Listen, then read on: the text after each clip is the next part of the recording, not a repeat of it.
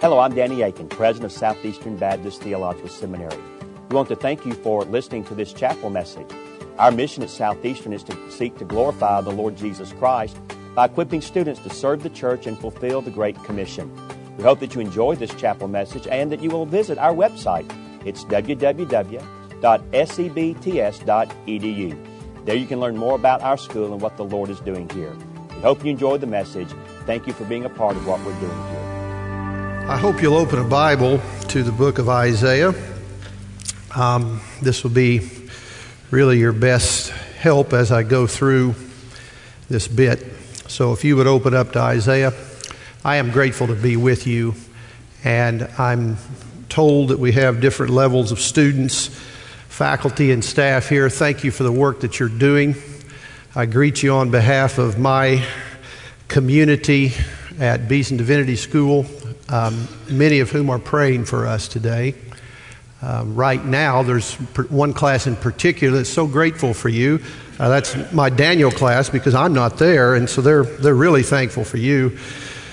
But they're praying for us, as is my wife Heather and several friends. So we feel the presence of God in the prayers of His people. I am grateful to Dr. Aiken, my former colleague and dean, who has always been, I found, a friend and a delightful person of integrity. I've always liked Danny as basically what you see.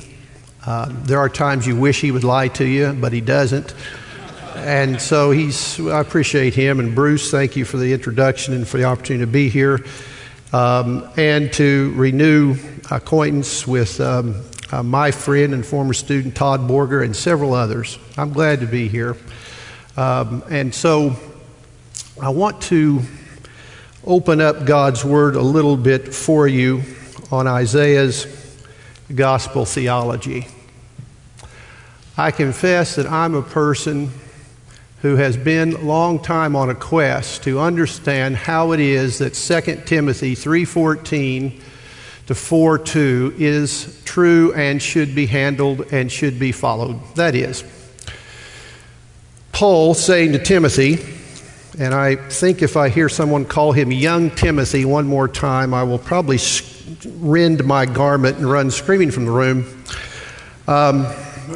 That's a bit like me calling Todd Borger young Timothy because he's my student. He's younger than I am. That doesn't make him young per se. And like Todd, Timothy was a veteran missionary. Ever notice that? This guy had been with Paul. He'd been in trouble. He'd been through it all. But Paul says to him, now, you're a veteran. Let me remind you. Keep to the Scriptures. For all Scripture is breathed out by God. Thus it has the character of God. And it's profitable for doctrine, for correction, for reproof, for training in righteousness, that you might be fully the man of God and go preach this word. Now, I first of all thought about that passage along the inspiration and authority of the Scriptures, which is very important to me as when I was a seminarian, because I held a view that was different than most of my teachers. So I believe in the Scriptures were God-breathed, and hearing things like Jesus said that the Old Testament, He didn't come to set it aside, and it won't be set aside as long as there are heavens and earth, really. And that Paul was telling Timothy, all these Scriptures that you've been reading, they're profitable not just for salvation, but for life. How is that true? Because I didn't believe it was up to me to decide if it was true. How is that true?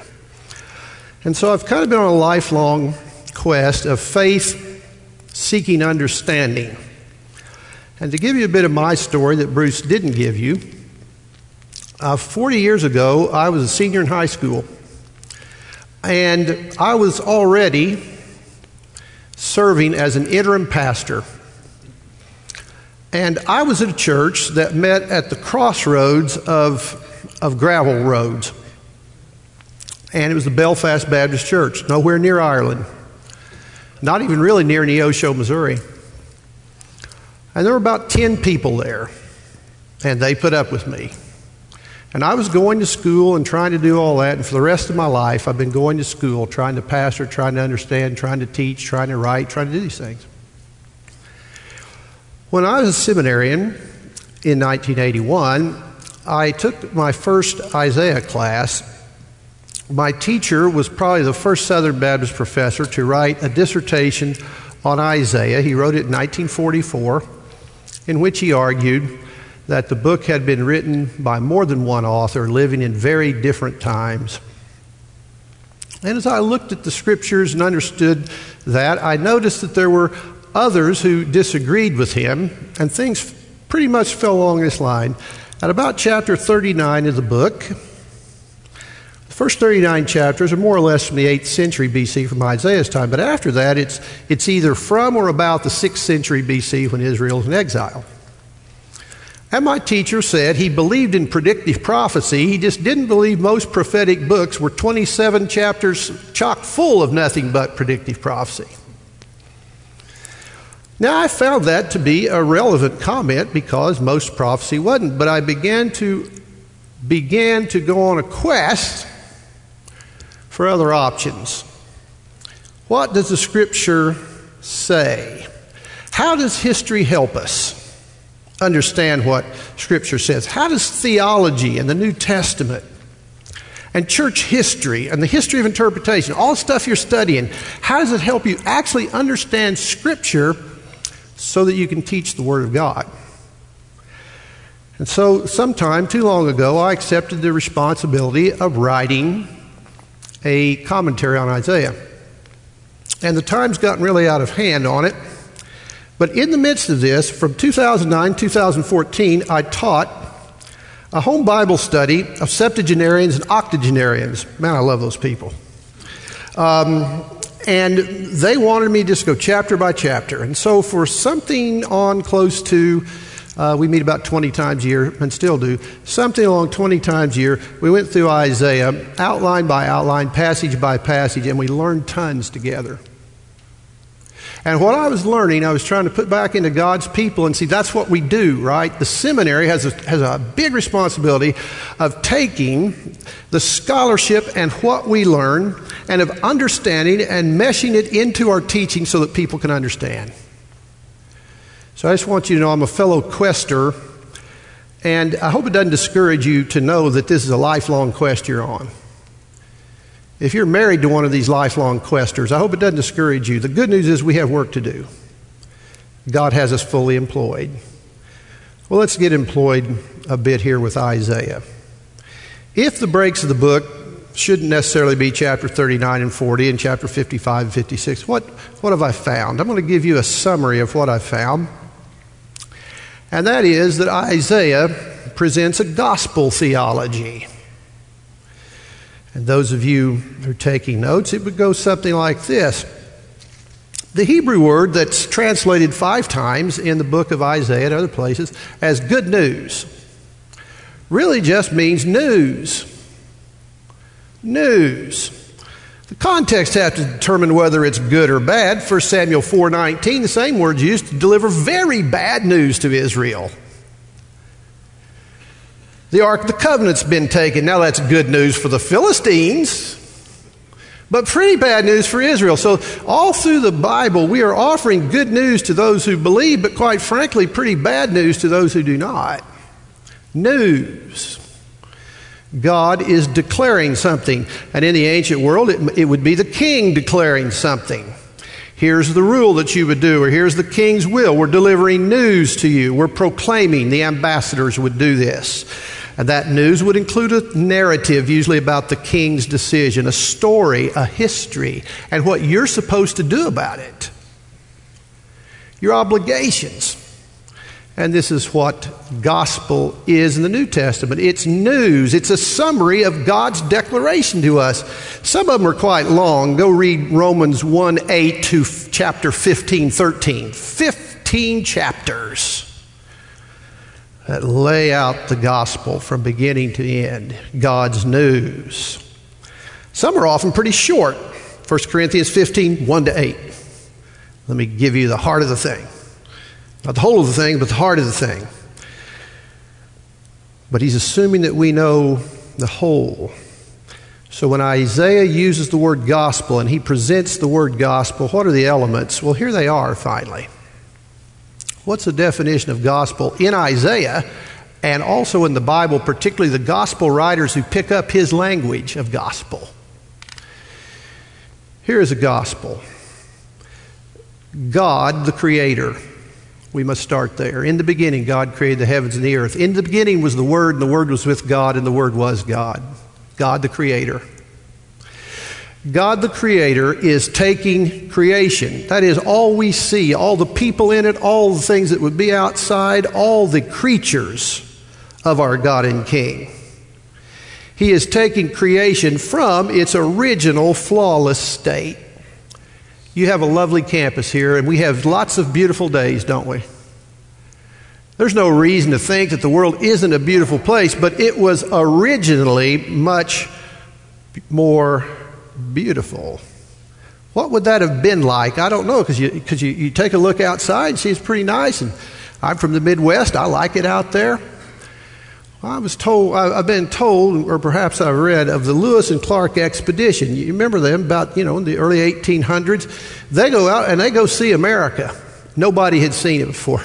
And some of their descriptions, for instance, when they first got a broad look at the Great Plains and all the grassland, it was full of animals and it was unbelievable what they described. Well, it looks pretty good today on a nice day, but it didn't look like that. I think that's going to be a little bit like when we see the new creation that we'll mention in a moment. But it was flawless, beautiful. He's taking it from that original flawless state through its current sin-marred, though lovely state. We see a lot of times what we've done to the world by accident, by mistake, and sometimes on purpose. There are those in this world who believe the whole goal of life is to be what, Wallace Stegner called boomers. That is, you blow into a community and you take as much as you can from it, like a strip miner or some other sort of excavator, and you go on with your wealth to the next place where you do it again. That not only describes a lot of Americans, I greatly fear it describes a lot of pastors. The church does not exist for us to mine attendance out of it to get a better church. Now, that's the culture we live in. That's what we don't even know it. We can figure out that you shouldn't do certain things, it would be wrong to abort a baby, it would be wrong to do these other things. But sometimes we are just as dumb as we can be about how culture shaped we are. And one of them is in a lot of our views of leadership. A lot of them has to do with what we do as communities. There's always been a town gown fight in communities like this, but why is that? Because so many of us blow through the community without caring for the community, and some people have to live here year-round. So, also in our relationships, sin is real and it touches people as well as places. I have suffered for the sins of my grandfather, my father, and now as it goes on, I have made sure my child has suffered for me, and my two grandchildren have already, one of them only being 8 months old, has already suffered for my sins. Now, I take no joy in this, but we might as well act as if this is true. Humanity, even in its gracious and kind capacities, mars the creation and mars relationship and mars families and mars communities by our sins and our marriages and everything else. And so God is taking us through that. And we are on the way to a final glorious state. Since this is more encouraging than what I've been saying, I'm going to read some of these passages to you today. So where we are getting to the final glorious state. Because perhaps it's good early in the week to realize you're not on the way to another test. You're not on the way to another paycheck. You are on the way to a home that is final and glorious, where there's no suffering, sin, death.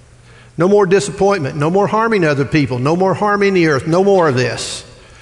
Oh, God's taking us from that original through what we see today and worse to this final glorious home. By means of. How is God doing this? By His personal. And in the book of Isaiah and throughout the Scripture, God is portrayed in lots of ways. In Isaiah, he's the Holy One of Israel. He's holy, holy, holy, according to chapter 6. He is their judge. He is their redeemer. He is their lawgiver. He is their savior, according to chapter 33. He's the suffering king who dies for us, according to chapter 53. Understand that God the Father and God the Son, but also God the Spirit, who can be grieved. The Holy Spirit, according to chapter 63, who gave Moses all his victories in Egypt and all Israel's victories as they went to the Promised Land. God, personally, Father, Son, Holy Spirit, lives in us, doesn't he? And he has sent his Son, according to Isaiah. There are so many of these passages. Chapter 7, chapter 9, chapter 11, chapter 32, 42, 49, 50, 53, 61. There are about 10 of these messianic passages. Not ones we make up in our head, but that are actually messianic passages that promise us that his Son will come through the Davidic lineage. He will be personal. And by the way, he'll take on flesh. God among us, personally. And the Holy Spirit now lives in all of us, enlivening us Christians, giving us life. But more than that, according to the New Testament, and emphasize a lot in Dietrich Bonhoeffer, do you really believe that what you see around you is the body of Christ? Do you? That's what the Bible says. Look around you and see Jesus. See his people. See his body. Understand that he's not left himself without witness, and that he is with us always, even to the ends of the earth. God personally dealt with Isaiah, and he comprehensively deals with us. That is, people. Isaiah is a great missionary book. In chapter 19, for instance, he says that Israel, Assyria, and Egypt are all God's people, all God's inheritance. Isn't that an amazing thing? That in chapter 66, God will send his servants to the end of the earth to bring believers from all these nations back to God. It's a missionary book. Understand that God is comprehensively bringing people, places, creatures, and things through his personal redemptive work. God's working hard to redeem us from sin, from decay, from death. If you have Isaiah 1 open, you see some of this kind of decay and death and sin that affects everything. Chapter 1, verse 2, "Hear, O heavens, and give ear, O earth, for the Lord has spoken. Children have I reared and brought up, but they've rebelled against me. The ox knows its owner, the donkey its master's crib, but Israel does not know. My people do not understand. Ah, sinful nation, a people laden with iniquity, offspring of evildoers, children who deal corruptly. They've forsaken the Lord. They've despised the Holy One of Israel. They're utterly estranged. Why will you be struck down? Why will you continue to rebel?" It goes on to say, "Your whole head is sick, your whole heart faint. From the sole of the foot even to the head, there's no soundness in it, but bruises and sores and raw wounds. They are not pressed out or bound up or softened with oil." Oh, you're sick, my friends, he says. Oh, you're sick and you're dying. And this is what the sin has done to you. If you've ever translated this and you're in an exegesis class, let me tell you, this is brilliant, beautiful, comprehensive poetry. Isaiah, among everything, is a consummate literary artist. And he's laying all this out as a young prophet and saying we're sick. He calls them Sodom and Gomorrah in chapter 1 and verse 10. And verse 11, maybe to a group of people who look as good on the outside as we do today. Verse 11, what to me is the multitude of your sacrifices, says the Lord. I've had enough of burnt offerings of rams and fat of well-fed beasts. I do not delight in the blood of bulls or of lambs or of goats. And if you city people wonder, verse 11, as a former rural person, but whose heart has always been there, this means money. You mean we turn over our animals, we turn over our flocks, we turn over our livelihoods. We can't buy our way to God? They're not killing their pets. They're giving up their livelihood. Won't that be enough? He calls it trampling of the courts in verse 13. Vain offerings. When they assemble for their special events, for their lectureships and for their Ash Wednesday services and all these other things, he says they're a burden to me. What's he want? Verse 16, wash yourself, make yourself clean, remove the evil of your deeds from before my eyes. And then Isaiah starts with a whole bunch of two-word statements. It's beautiful in Hebrew. He just knocks a thing out like that, like that. Wash yourself, make yourself clean, remove the evil of your deeds. Cease to do evil, learn to do good, seek justice, correct oppression, bring justice to the fatherless, plead the widow's cause. Come now, let us reason together, says the Lord. Though your sins are like scarlet, they shall be white as white as snow. Though they're red like crimson, they shall become like wool. And that verse includes that scarlet is a special luxury dye. I've often enjoyed, I get my hair cut at a place where mainly there are women getting their hair cut. And I really enjoy that, particularly when they're doing the shading of the hair, dyeing the hair and painting the hair. It's really an artist kind of deal. And they take it very seriously and they strip it all down. They do these other things. Well, imagine that. I'm going to take a garment or I'm going to take somebody's hair and I'm going to dye it just as thick and as right and as perfectly as you can. Go ahead and do that. Though your sins are like that, we can get the stain out. They're going to become completely clean like new spun wool. If you're willing and obedient, you shall eat the good of the land, but if you refuse and rebel, you shall be eaten by the sword. For the mouth of the Lord has spoken. Over and over again, Isaiah says, this gospel is about removing the sin from you. And God has done that work. He has done it through His Word, reminding His people. He's done it through the death of the servant in this text. He's working, redeeming from sin and decay. Now that's going to be the main emphasis for today, and I'm going to flesh that out just a little bit in the time I have left. Tomorrow I want to talk about the work He shares with the servants. There's great good news for us believers and for all your followers. Some of them, again, as I've said, live to be 80. They get to be old people. They get to see a lot. God has worked for us to share in His kingdom until He takes us home. There's work to be done.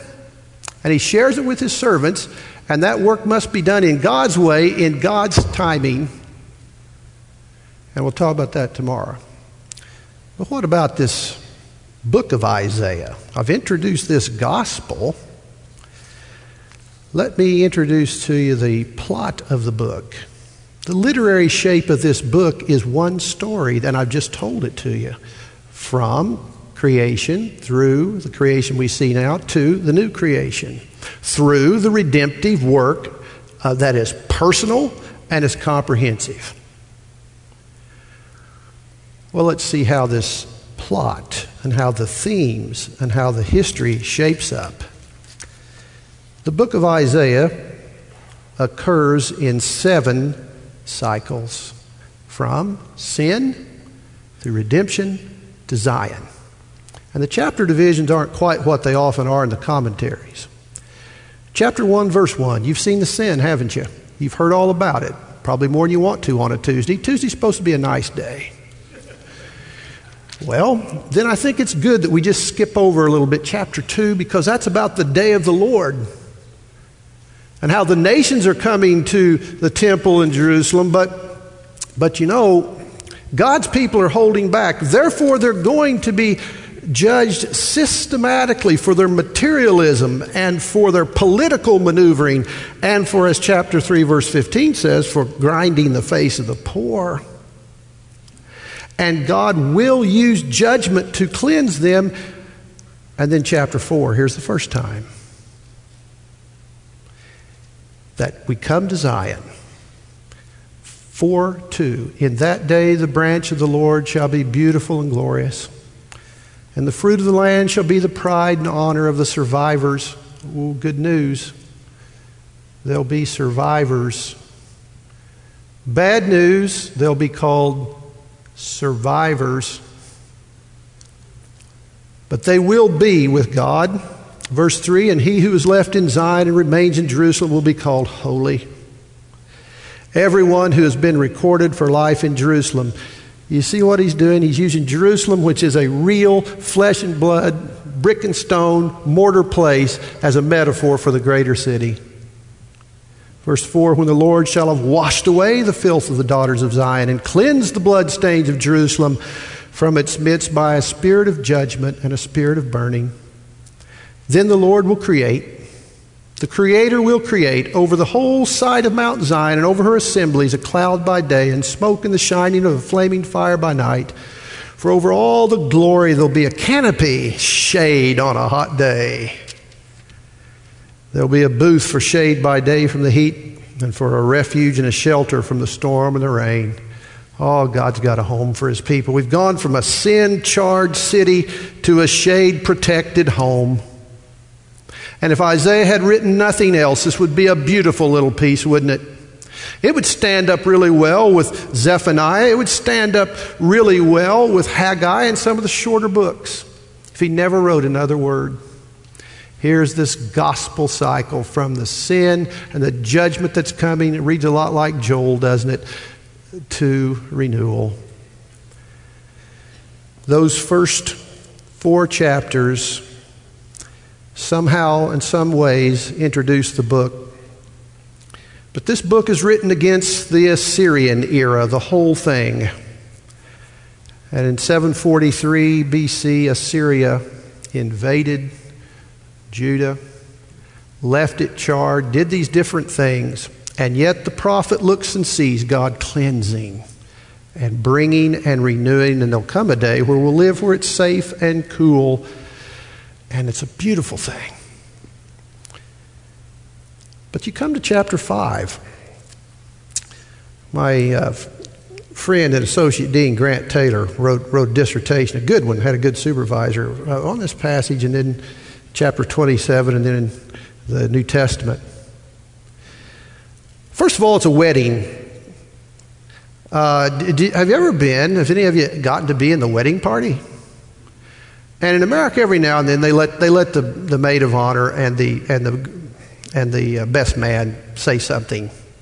It's usually a bad idea in America. Well, let's say, so it's like the best man taking the microphone. Let me sing a song for my beloved, my love song concerning his vineyard. And beloved really means friend. My friend had a vineyard on a very fertile hill. He dug it and cleared it of stones and planted it with choice vines. He built a watchtower in the midst of it. He hewed out a wine vat in it, and he looked for it to yield grapes, but it yielded wild grapes. Not just wild, impossible grapes in Hebrew. Couldn't possibly get him out of that. And now, O inhabitants of Jerusalem, men of Judah, judge between me and my vineyard. He's singing for Yahweh.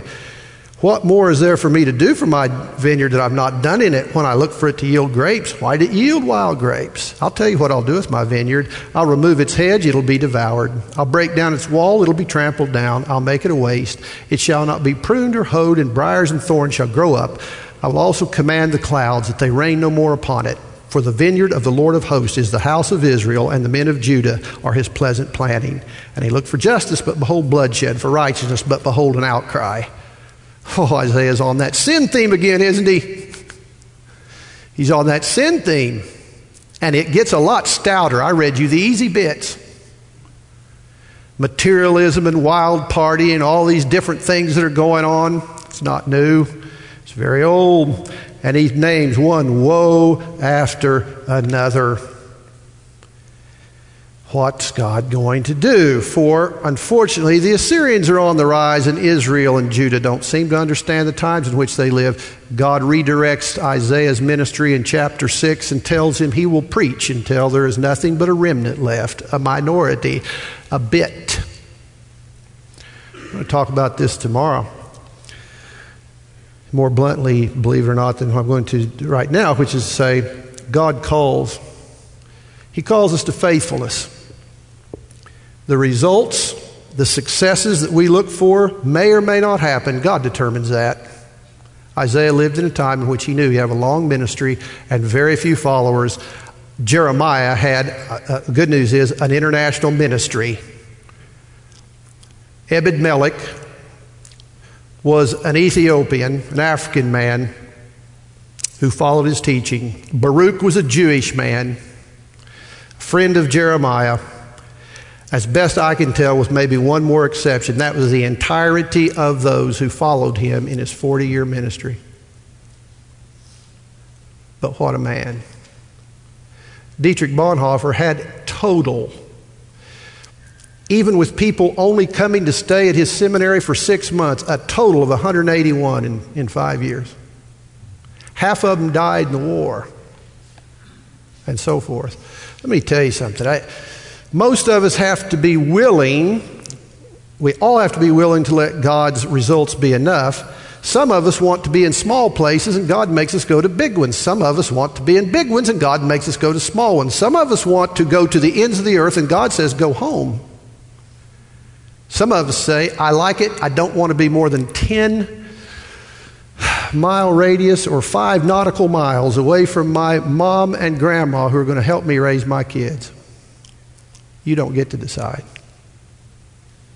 God decides.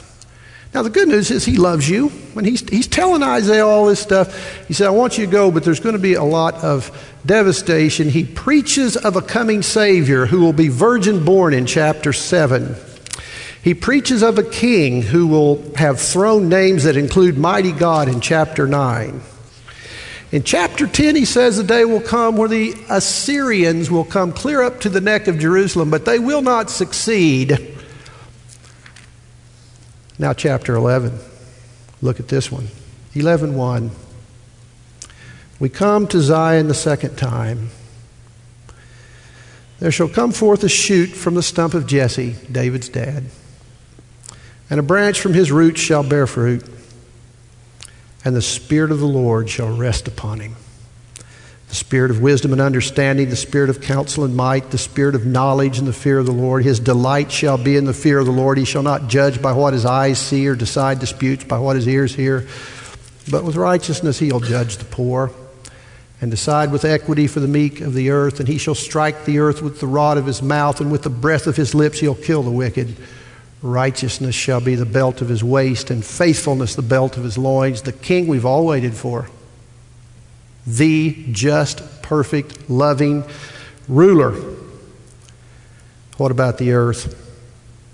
Verse 6, the wolf shall dwell with the lamb, and the leopard shall lie down with the young goat, and the calf and the lion and the fattened calf together, and a little child shall lead them. The cow and the bear shall graze. The young shall lie down together, and the lion shall eat straw like the ox. Now, if you parents were not already shocked and scared with verse 6, verse 8, the nursing child shall play over the hole of the cobra. I just imagine my granddaughter, 8 months old, playing with her little cobra. She likes balloons. I think she'd be fascinated by a snake. They shall not hurt or destroy in all my holy mountain, for the earth shall be full of the knowledge of the Lord as the waters cover the sea. In that day the root of Jesse, who shall stand as a signal for the peoples, plural, of him shall the nations inquire, and his resting place shall be glorious. We can't fully appreciate what these images would be like. There's a piece of ground where I come from in southwest Missouri. It's been owned by both sides of my family. My family all run together right there in the cemetery where we're all buried right there. And I can just imagine it's great grazing land. And I just have this vision in my mind's eye. My dad's still alive. But I have this vision in my mind's eye that when he dies and wakes up, he will find my grandfather standing over the ridge taking a look, and they will look together, and you'll hear Pop say, "Our bears are doing all right, the lambs are okay too, but did you ever see anything like this before?" We can't imagine it. And those rural person, I every now and then give way to the cities. In chapter 65 and Revelation 21 echoes it, I see a city as clean and pure and bright as it always could have been. Even the cities, clean and bright and pure. And the nations coming to the Savior, in verse 11. And what will we sing that day? Chapter 12, verse 1. You will say in that day, I'll give thanks to you, O Lord, for though you're angry with me, your anger turned away, that you might comfort me. Behold, God is my salvation. I will trust and will not be afraid. For the Lord God is my strength and my song, and has become my salvation. With joy you'll draw water from the wells of salvation. And you will say, give thanks to the Lord, call upon his name, make known his deeds among the people, proclaim his name is exalted, sing praises to the Lord, for he's done gloriously. Let this be made known in all the earth. Shout and sing for joy, O inhabitant of Zion, for great in your midst is the Holy One of Israel. How beautiful is that? We will sing and we will draw water. Think of all those passages in John, water from the wells of salvation. Jesus, meeting that woman by the well, said, if you knew who you're talking to, you'd tell him, you would ask for living water.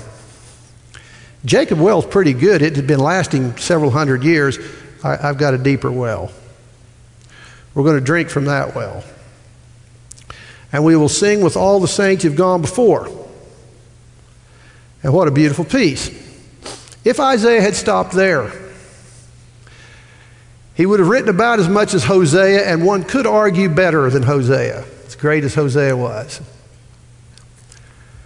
He's taken us from a sin-ruined vineyard to a home with wells of salvation through the coming of God's Davidic king.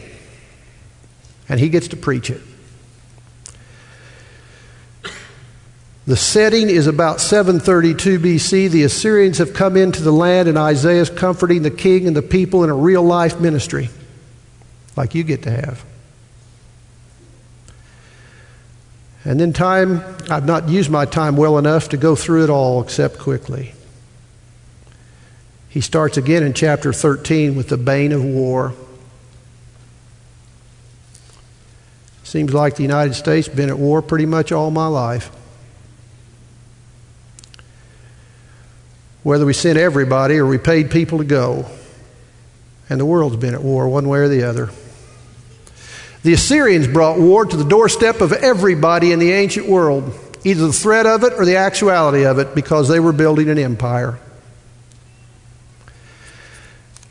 By 709 BC, their king had defeated all of his enemies, and he was giving throne gifts, coronation gifts to his people who served him and his gods.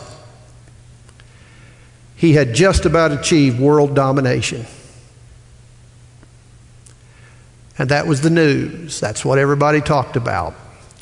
Look at chapter 25 with me.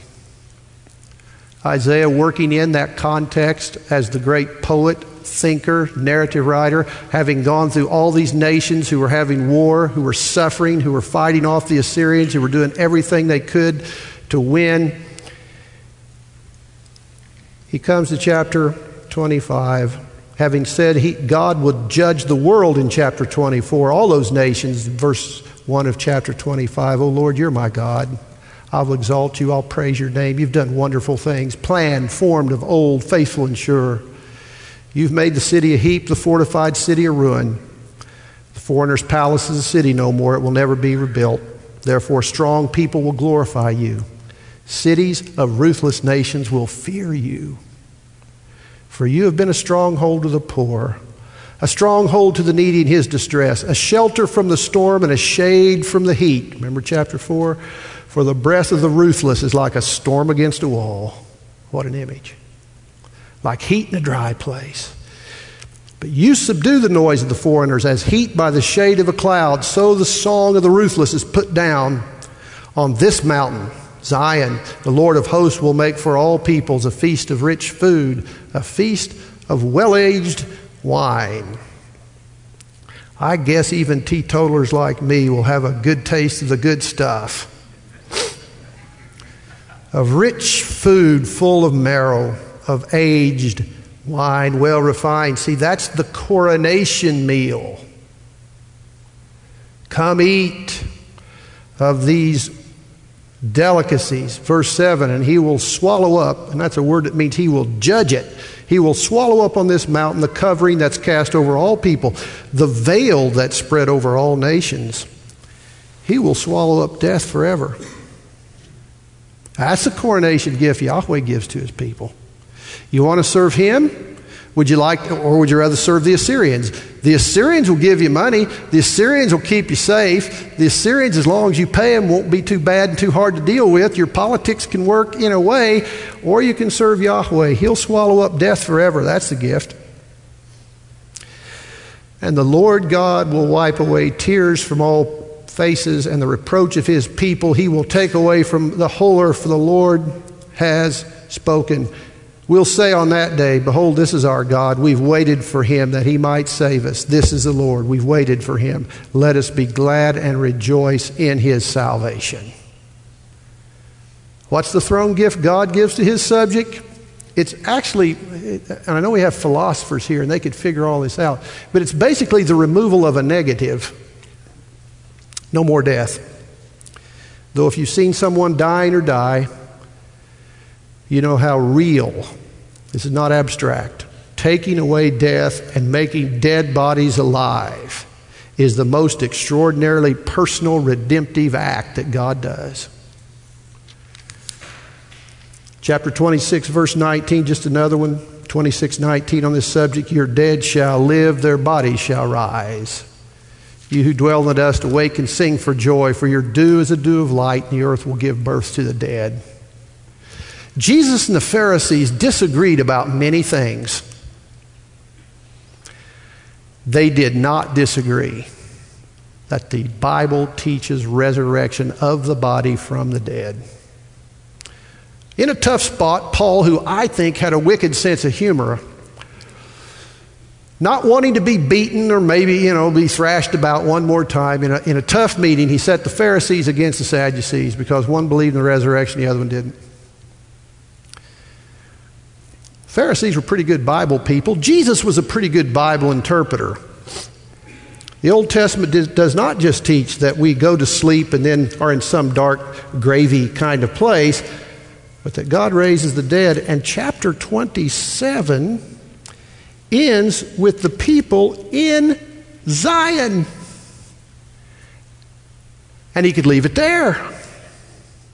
But he just keeps living, you see. One of the brilliant things that Isaiah does, I think, some chalk this up to editing and redaction, but a good poet knows how to leave his work or her work where it could be finished at any time.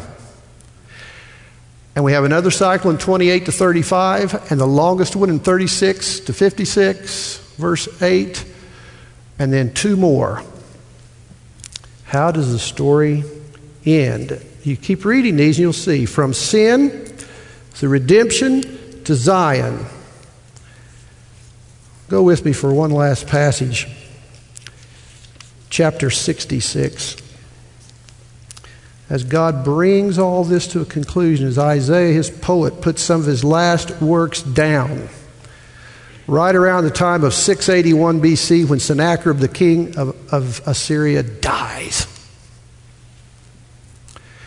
What's the future hold? Verse 15 of chapter 66, behold, the Lord will come in fire, his chariots like the whirlwind, to render his anger in fury, and his rebuke with flames of fire. For by fire will the Lord enter into judgment, and by his sword with all flesh. And those slain by the Lord shall be many. Verse 18, for I know their works and their thoughts, and the time is coming to gather all nations and tongues, and they shall come and see my glory. And I will set a sign from them, and from them I will send survivors to the nations, to Tarshish, Pul, and Lud, who draw the bow, to Tubal and Javan, to the coastlands far away. And a student of mine did an interesting paper in which she showed basically those are the places the Apostle Paul went. He seemed to say, where am I supposed to go? These would be the places. That would be good. To the coastlands far away, that have not heard my name or seen my glory, and they shall declare my glory among the nations. And they shall bring all your brothers from all the nations as an offering to the Lord on horses and chariots and litters and mules and dromedaries, every way they can get them there, to my holy mountain Jerusalem, just as the Israelites bring their grain offering in a clean vessel to the house of the Lord, and some of them I will take for priests and Levites. Can you imagine it? Gentiles like you and me, priest, kingdom of priests, entered into the kingdom of priests of the holy nation? For as the new heavens and the new earth that I make will remain before me, says the Lord, so shall your offspring and your name remain. From new moon to new moon, from Sabbath to Sabbath, all flesh will come, but they will see the enemy of God burning. That's a pretty sober message for Isaiah. Maybe he was starting another cycle and stopped. But he takes us one last time to Zion while remembering all of us who are the servants of the Lord of the work that must be done in all these places.